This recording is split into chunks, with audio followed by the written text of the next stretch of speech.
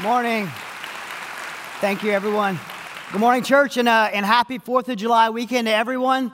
It's a very special day for me as 4th of July, not just being a veteran, but also as a Christian to understand that we're in a nation that celebrates the freedoms to be able to come to a place like this and worship. In fact, only 25% of the world, statistics will show, that have that freedom, and something that I'm so grateful for. I want to take a quick moment and welcome a special guest of mine. All of you I'm so happy to see because I'm from this area. But today I have, you guys know I do Brazilian Jiu-Jitsu, those who know me. And if you've seen the UFC or Brazilian Jiu-Jitsu, you know that a family started it called the Gracie family. And so my professor, Master Carlson Gracie Jr. is actually here. We had a Gracie family member here at church. So I want to welcome him and thank him for coming. So.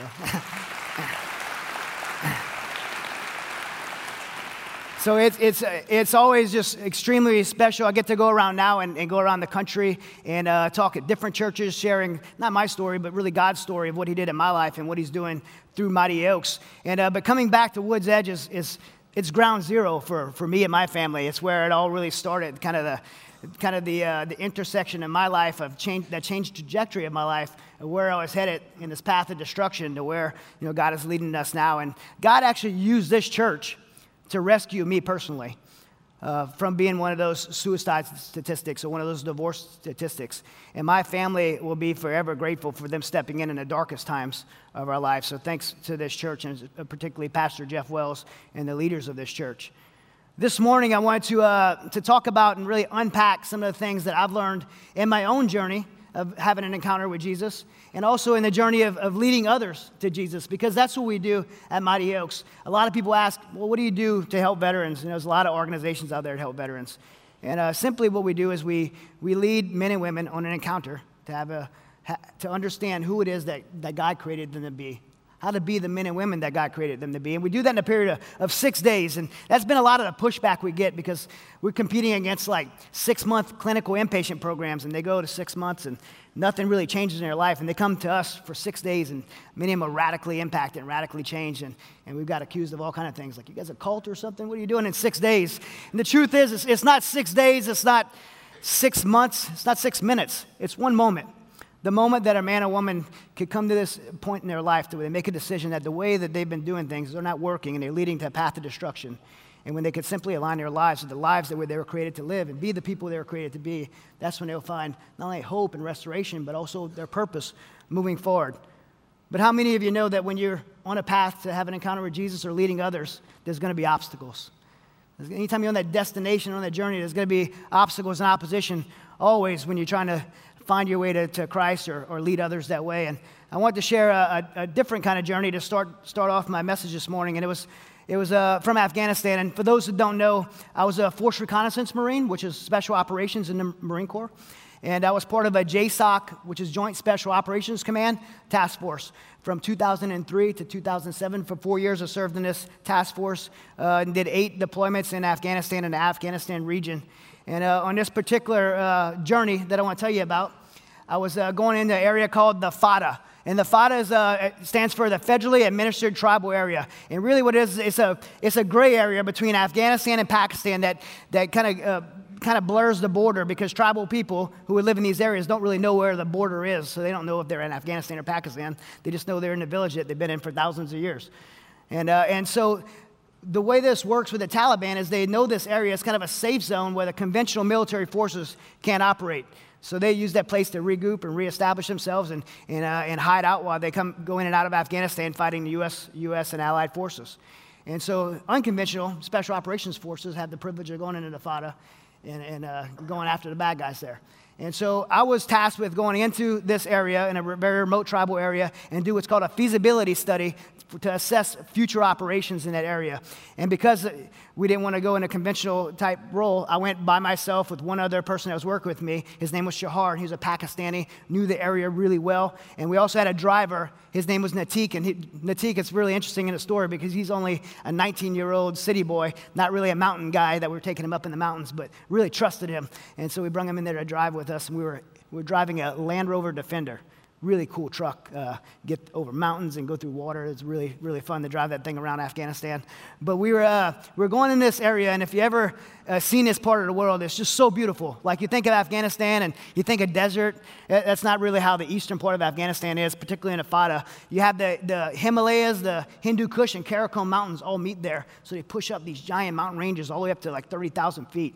And we were driving through this area, and Shahar and I are just looking out the windows at the beauty of these mountains and just kind of mesmerized. And all of a sudden, the valley started to close in. And like many areas in these roads, the valleys close in. It becomes really tight, and the road becomes really tight.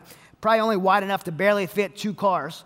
And on one side of the road was thousands of feet up of cliff and rock, and the other side of the road was a cliff going down in the Whitewater River, and the other side of the river, another cliff going up. So we were in this really tight area, driving through, and as we made this turn, we came into this village, and this village was immediately known to us that it was not a good place to be.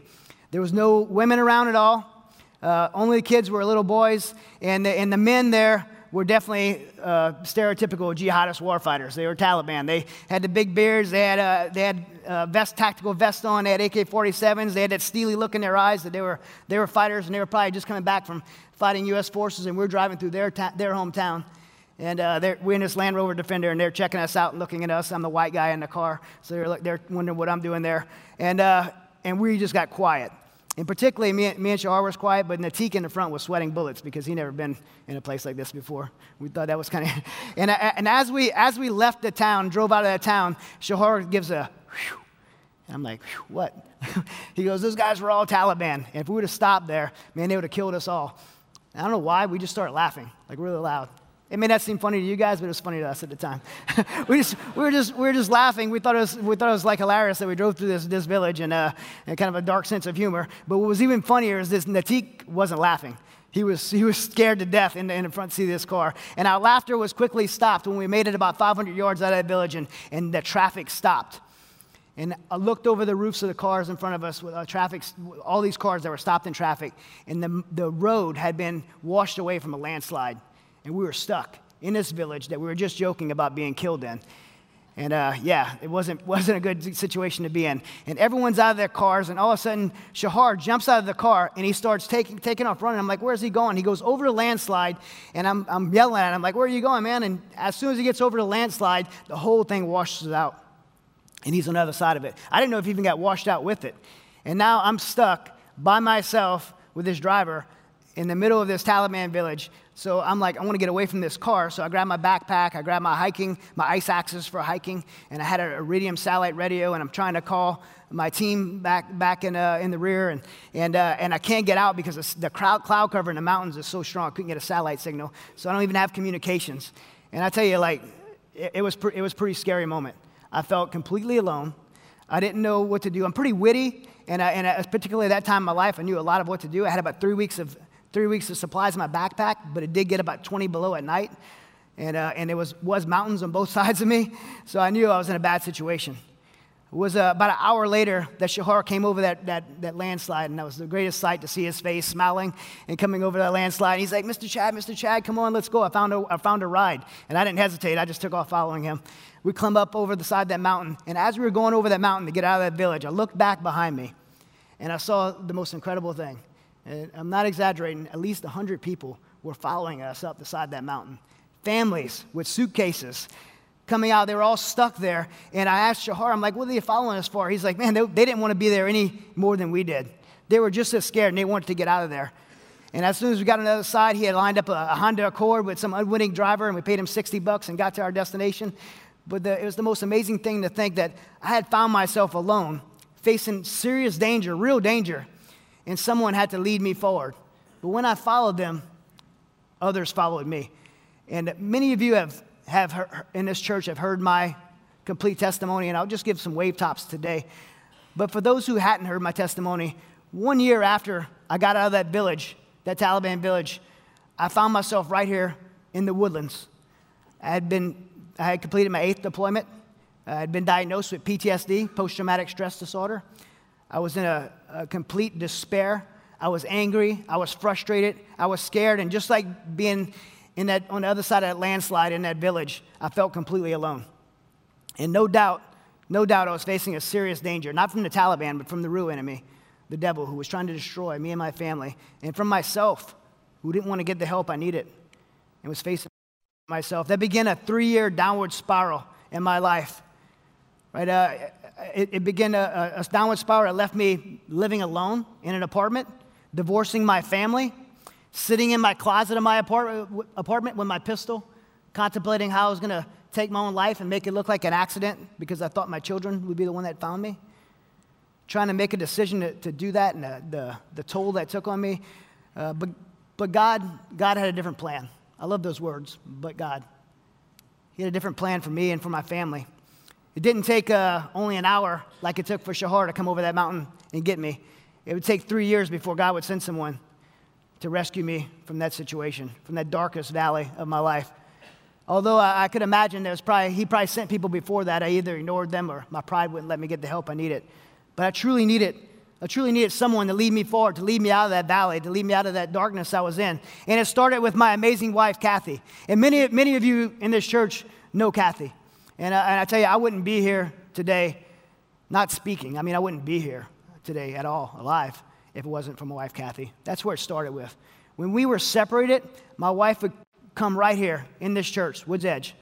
And it's hard for me to come in Woods Edge and not look at that spot on that wall in the back because people would say that she would stand against that wall, not on Sundays. Every day she'd come in this church and she would cry for me and for my family. She thought our marriage was over, so she wasn't crying for me like to be back together. She was crying for me because she thought she cared about me. She wanted to see me get out of that pit that I was in. She said she was so angry that she didn't know how to pray for me. So she would pray that, God, let me see Chad the way you see Chad. Let me love Chad the way you love Chad. Let me forgive Chad the way that you forgave Chad. That's what she would pray for me. You know, this church supported her, and she found hope here, and she found the strength to pray those prayers here. And I'm truly a living testimony of the answered prayers of a power of a praying wife. And she fought for me when I was weak and I'd given up. I think those prayers gave her the strength to come in and challenge me the way I needed to be challenged. And she came to my apartment, and we had been separated for 3 months, and it was just such a terrible situation with our kids and the people that were around us in our life at that time. And she had the final divorce papers, and she brought them there, and she asked me a question. She asked me how I could have been as successful as I was in the military. She's seen me become a Force Recon Marine, how tough that was to do. She's seen me train for these deployments, go to these schools, do all these crazy workups to go to Afghanistan. She also seen, if you guys don't know, I was a professional MMA fighter, me training for these camps to fight in MMA, like cutting 35 pounds, my body like sucking down to make weight and training while I'm all beat up and banged up. And she watched me have the discipline to do all this. And she's like, how can you do all that? And when it comes to your family, you'll quit. And for me, there's no more soul-cutting word than to be called a quitter. But she was absolutely right. I had been successful at all the professional things in my life. When it came to the most important things in my life, I had quit at. When it came to being a husband, being a father, being that young 17-year-old kid that raised his hand and said he wanted to do something important with his life, I quit on all those things, including my own health. And it was at that moment that I decided I was going to turn it around. I didn't know how, but I knew I couldn't do it by myself. And that's where this church stepped in. A man named Steve Toth, who was an elder at this church, stepped into my life and began to mentor me, began to challenge me. Others, like a guy named Sammy Pyle, who was here at this church, started working with me. And then Pastor Jeff really stepped into my life and wrapped his arms around me and helped to bring me forward. What these men taught me through that journey was that when nothing else worked in my life, and I tried everything. I tried the pills for anxiety and PTSD. I tried the counseling. Those things didn't work. I even tried MMA and jiu-jitsu and was successful at it. And by the way, I still love MMA and jiu-jitsu. I train jiu-jitsu every day. I'm in ministry. It's the hardest job you could ever be in, and it's very frustrating. So when I have a bad day at ministry, I go to the gym. I find like some 19-year-old stud, and I choke him out. It makes me feel great, and I get back to ministering the gospel. But you know, you could have something that's good for you and you could abuse it. And I took jiu-jitsu, which was good for me, and I abused it. I'd spend 10, 12 hours a day training in it. It didn't fix my problems. It helped me delay my problems. The truth was, everything I had tried didn't work to take me out of that darkness that I was in. And I had to try something different. One of the things we say at Mighty Oaks has become kind of a token phrase is, if what you're doing isn't working, then why not try something different, right? If what you're doing isn't working, why not try something different? Nothing had worked. It was time for me to try something different. And Steve in this church led me into a relationship with Jesus Christ. And when I discovered that all those things didn't work, but when I simply aligned my life with the life that I was created to live, I didn't not only find restoration in my family and my life, but I found hope, I found purpose, and I found a future. And as I started leaving that dark valley I was in, and I looked back, just like leaving that village in that village, that Taliban village, when I looked back, I saw others following me. And I couldn't believe it. Other veterans were following me. And I discovered that I wasn't the only one. All that time I was going through that thoughts of taking my life, the thoughts of divorce, I thought I was the only one. I thought no one could be suffering like I'm suffering. No one could feel this shame, this depression, this anger. No one could feel this. No one's marriage could be as bad as mine. The truth was there was a lot of other people. In fact, 22 other veterans a day reaching a hopeless point to where they take their lives. 85% of combat veteran families divorcing their families. I wasn't the only one. And when I started leaving that valley, other people started following me, and it was been the most humbling thing to see. The thing is, when you find yourself in a seemingly impossible situation, you often think that you're all alone in it. And it's very easy to focus on yourself and your own circumstances, your own self-pity. And when you do that, you really miss the fact that others around you are facing similar challenges, and you could be moving out of that situation together. We all need a leader to follow. There's always someone we should be following. But there's also other times in our lives when we need to be that leader for others. And just like when I left that village and Shahar led me out, when I looked back and was amazed that others were following me, and being led out of that dark moments of my life from the people in this church, I'm still humbled today as I move forward to see people following me at Mighty Oaks. We're all going to, in our lives, we're all going to follow someone and be followed by others, right? That's part of life. The question is, who are you following and where are they going? And for those following you, will they end up in a place that you're proud of? If people follow you in your journey, at the end of your life, will they follow you to a place that you'll be proud of? That's a question that I really had to ask myself many times as a father, as a leader of Mighty Oaks. You know, is where I'm leading people is a place that I'll be proud of when they get there. But you must know that if your path is leading people to Christ or having your own encounter with Christ, there are always going to be obstacles. There's going to be oppositions. There's going to be massive landslides and threats of the enemy that's going to take you from your destination. But regardless, you must move forward. One of my favorite stories in the Bible is the story of 4 friends who had a paralyzed friend that they want to get well. And it must be a story that God loves as well because it's written in 3 of the Gospels, Matthew, Mark, and Luke. In Luke 5, verses 17 through 19, it says, one day Jesus was teaching, and Pharisees and teachers of the law were sitting there. They had come from every village in Galilee, from Judea and Jerusalem. And the power of the Lord was with Jesus to heal the sick.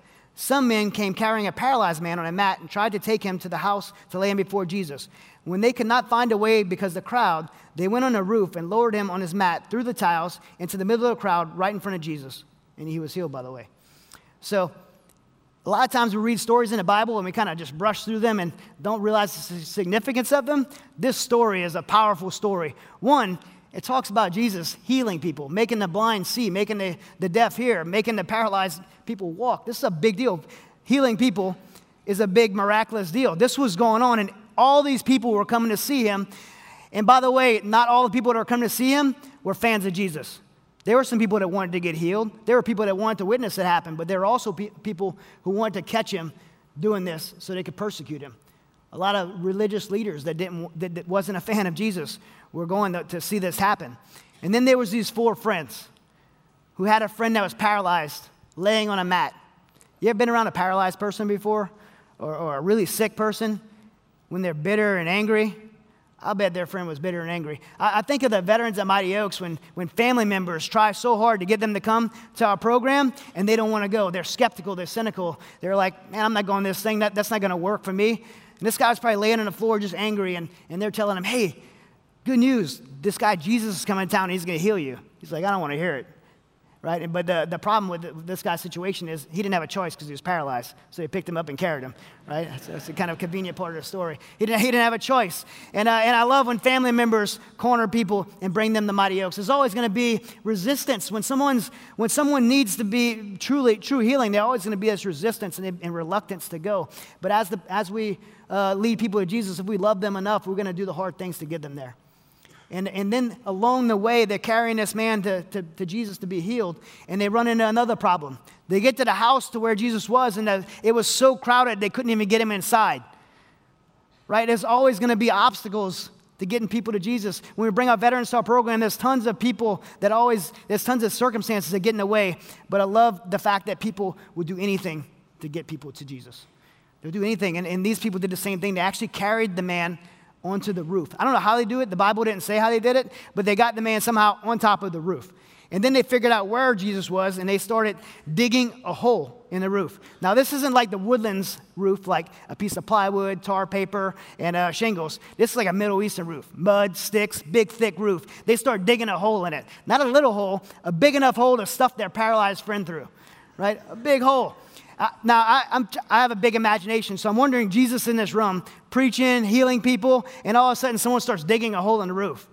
Did he get distracted? If a baby starts crying in the back while I'm speaking, I get distracted. But Jesus is in there, and they're digging a hole, and they shove their friend through, and he's healed, right? But something really significant happens when they shove him through. In the room where Jesus was, and this paralyzed man was in front of Jesus before he was healed, right? Something really amazing happens that we have to take note of when we're reading this story. Now, there were some people in the room that wasn't fans of him. There were some skeptics, the Pharisees, the religious leaders. I got my teenage son, Hayden, here with me. I've heard him use the word haters before. Right? There were some haters in the room with Jesus that day. But before he healed the man, he actually forgave him. And you think, what was that about? Like, why did he forgive Jesus? In verse 20, it says, when Jesus saw their faith, the faith of their friends, he said, "Friend, your sins are forgiven." He forgave him before he healed them. If this man was laying paralyzed up here on the stage and I asked any of us what would be his biggest need, we'd probably say his biggest need would be for him to walk. But Jesus didn't do that. He actually forgave him for his sins first. Why would he do that? Because he recognized his biggest need and he wanted to demonstrate it to us, to show us priority. Why does Mighty Oaks work? Why does what we do with veterans work? Because when you could heal a person's body, right? The VA could be as great. We complain about the VA, but the VA could be as great as it could be, but it's focused on the mind and the body. You could heal a person's body. You could heal a person's mind, but unless you could heal a man's soul, he will never be truly healed. He will never be truly well. And that's what Jesus demonstrates, that he healed the man's soul before his body, right? And Jesus is the healer of the souls of men, and no one else and nothing else in the universe or eternity can do that. Jesus told the man, your sins are forgiven. And the haters in the room, they begin to think, in verse 21, blasphemy. Like, who is this guy? Who is this to forgive sins? Only God can forgive sins. But Jesus knew their thoughts, and in verse 23, he says, oh, you think that was a big deal? I paraphrase right here, right? He says, hey, paralyzed guy, stand up and walk. And the man actually jumped up. And in verse 26, it says, and they were amazed and they glorified God and they were filled with awe and said, we have seen remarkable things today. Listen, if you catch anything else in this message, when you stand up from where you were to where God has taken you, people will be amazed and God will get the glory. Not this church, not your pastor, not a ministry, not your friends. God will get the glory. We just get to be a part of it. And you'll bring others to hope who witness this. When they see you, they will have seen remarkable things that only God can do. And it'll be a proof of God's power, his love, and his grace to everyone watching. And that'll be the moment where you transition from being led out of the darkness to leading others out of the darkness, to be able to take people to a place worth going and to encounter with Jesus Christ. I remember sharing with Pastor Jeff Wells the burden that God put burning in my heart to share what I discovered with other military warriors. People say guys have encounters with Christ, they're on fire. I was on fire. Like, I learned that I wasn't in that valley alone, that 22 other warriors a day were taking their life, that these divorces were happening, and I thought, man, someone's got to do something about this. You know, why not me? It was like one of those moments, like, you're just like, this is not right. Something has to be done. Why not me? I walked away from, everything that we had. Kathy and I walked away from everything that we had to share this message with other veterans. It wasn't because we wanted to. It wasn't because it was a good idea. It was like if we were dying of stage 4 terminal cancer and like someone gave us the cure, you can't be quiet about that. Like you have to say something. You have to share it. I didn't want to share it. I was obligated to share it. And that's what we've been doing ever since. And Pastor Jeff, and he's an amazing pastor and a very wise man. He asked me some really tough questions. He's seen people excited before and then fizzle out. He asked me some really tough questions, but I remember the moment very clearly when he knew, just as I did, that God had put a calling on my heart to do this ministry, Mighty Oaks. And he commissioned Kathy and I to start Mighty Oaks right here from this stage and launched us out. And he still supports us today personally, as well as this church through the Outside the Walls ministry. Financially, they support us as well. And many members in this church support Mighty Oaks. A little update. We've reached over 100,000 active duty troops on bases with our message. And why is, I'll tell you why that's so important. Because when we started Mighty Oaks, we started as a faith-based ministry, and everyone, and I say everyone, a lot of people said, don't do that. You'll never be able to get active duty troops to let you come on base and minister to them. The chaplains are under such restrictions, and they would never send guys to you. And I just said, man, this isn't my ministry. It's God's ministry, and I'm going to let him figure that out. And we did it anyway. We go on base. I get to go to every Marine Corps boot camp cycle on the West Coast to speak to the recruits and give a message on spiritual resiliency. We just wrote a book on spiritual resiliency. Came out 4 months ago. We've given away 25,000 copies to the troops. And we've had over, in our legacy program, which is that 6-day program, we've had over 1,416 graduates, 1,416 graduates from our program. And just like Pastor Jeff said in that video, we've had zero suicides from any of those graduates. And above that, we started tracking about 2 years ago our salvation rate. We have about an 80% rate of salvations. And we wanted to, I wanted to share a glimpse of that because so many people at Woods Edge are involved. So I took a video. We just had a session at Sky Rose Ranch, which is a ranch in California. We had 39 warriors at the ranch. And I wanted to share a video of what a week looks like there.